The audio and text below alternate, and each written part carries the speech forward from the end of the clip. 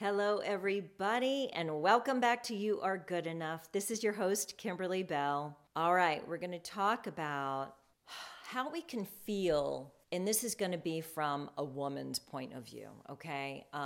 Because this is going to be my experience, but it's equally as important, men, to listen to this because you know what? You may have the same experience. Are you feeling unloved, unappreciated?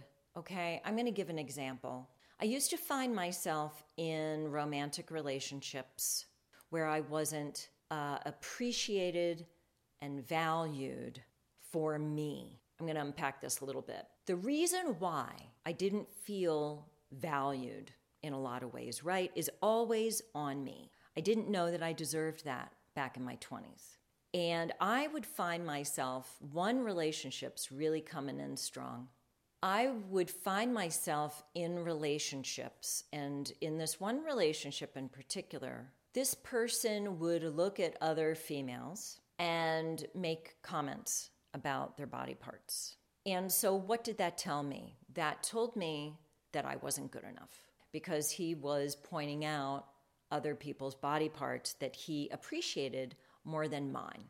You know, it's interesting because this is what has happened. We have learned to have superficial relationships based on the exterior. You know, I can say that, and I'm sure many men have felt this way too, worrying about the size of their anatomy, which is no joke. Okay, this has been a big one in our world. Women not having big enough breasts, men not having big enough penises, not feeling like they're able to satisfy their women, whatever the case is. We're always feeling judged, always feeling compared, not feeling good enough, not feeling worthy. Like we look like the porn star, like we look like this, we look like that. Again, this is like that hamster wheel where you're never gonna win. And you know why? Because we're not supposed to be looking at and experiencing relationships superficially.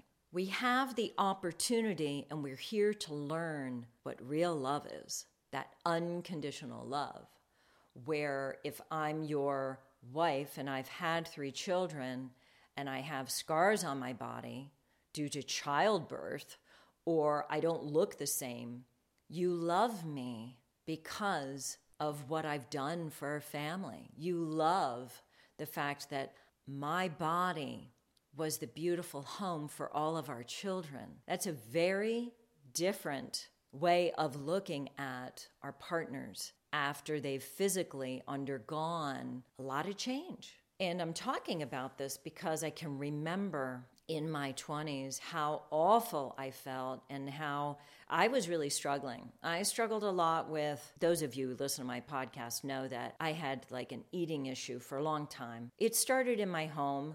Love my dad dearly, but weight has always been a very important thing to him. And honestly, if he looks at somebody and they're skinny, he thinks they're fine. I would say that, you know, that's a lot of the way that he looks at health. If you're thin, you're healthy. And it's not just him. There's a lot of people like that. But there was a lot of pressure on me in my household to look a certain way and always paying attention to the way I looked, right? So this became a big deal. I chose a job, of course, in the entertainment industry where I had to show weight and costume changes, and I just kept learning that I had to look a certain way for some other people. And then I would find myself being in relationships, all to get to the place where I am today, where years ago I realized I could have a relationship where someone loved me for me. And it didn't matter what I looked like and what my weight was and all of these things. Why? Because, well, I like to think that they loved me for me and how we felt together, right? It becomes different. I guess I'm doing this podcast, and this is going to be short. I'm doing this as an appeal to all of us to go deeper now. It's time to go deeper. If you're the person that's still not attracted to your partner because they look a certain way, it's probably a bigger issue.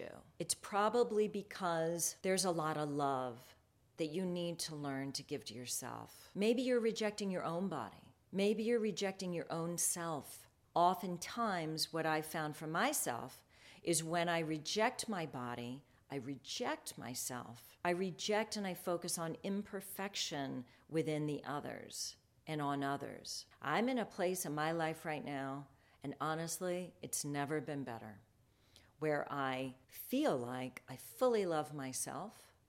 I can look in the mirror. I can see all the aging. I can see all the cellulite. I can see what's happened over the years. And I appreciate my body because my body shows up for me. I'm able to snowshoe. I'm able to play pickleball, tennis, hike, do CrossFit workouts, right? I'm able to do every single thing in my life that I love to do. My body shows up. I care for my body differently now than I used to, right? I have a different relationship with my body. I eat for performance. I eat for feeling good. I eat for health and longevity. I eat for high vibration. I have a different kind of relationship with my body. This is love. This is self-love. So when we start to nurture, care for, be the parent of ourselves more deeply, we can offer this for everybody else.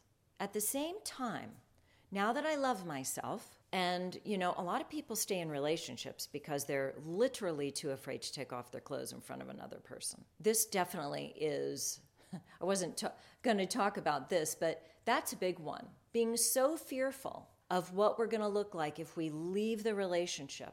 What if I have to take off my shirt? What if I have to take off all my clothes? That person's going to not like what they see. I will be honest with you, and my poor children, if they're listening to this, but my experience is nobody cares. If they're having fun in the relationship and they're there for the right reasons, nobody cares. We're all accepting. We just want to feel good. We want to have a good time. We want to be accepted. We want to be loved, valued, and we want to feel loved, valued, and accepted. It's a two-way street. And I promise you that when you start looking within, taking care of you, and learning to love the things that you keep rejecting, you will be able to look at another partner, your partner now or a partner in the future, and you're going to be able to look at them and be like, get over here. I love your belly. I was in a relationship where this person had a hang up about their stomach. I never even noticed. And if I did notice, maybe I did. It was like, oh my God, I love that person so much I could care less what kind of belly they have. You don't care. We need to go deeper, people. It is the time. And a lot of what keeps us from going deeper is our own insecurities, our inability to be vulnerable, our inability to really love ourselves more deeply. When you can love yourself more deeply, you can be more vulnerable. You're not trying to protect ourselves because a lot of times we self-sabotage our relationships and those moments with other people because we haven't been able to go deeper yet. This is a big one for all of us. So I'm going to leave it there. Check out my last podcast because all of these podcasts that I'm doing around this time, and ironically, I'm turning another age here in March. I'm talking about these different dynamics that we find ourselves in with loved ones and partners. They all have fingers, right? They all bleed into each other. And you're going to find yourself on one side or the other or a combination of. So hopefully this will help you navigate your own experience, okay? Love to you all. Check out my Instagram. If you don't, that's where I'm most present. And I'll talk to you soon. Thanks so much for tuning in.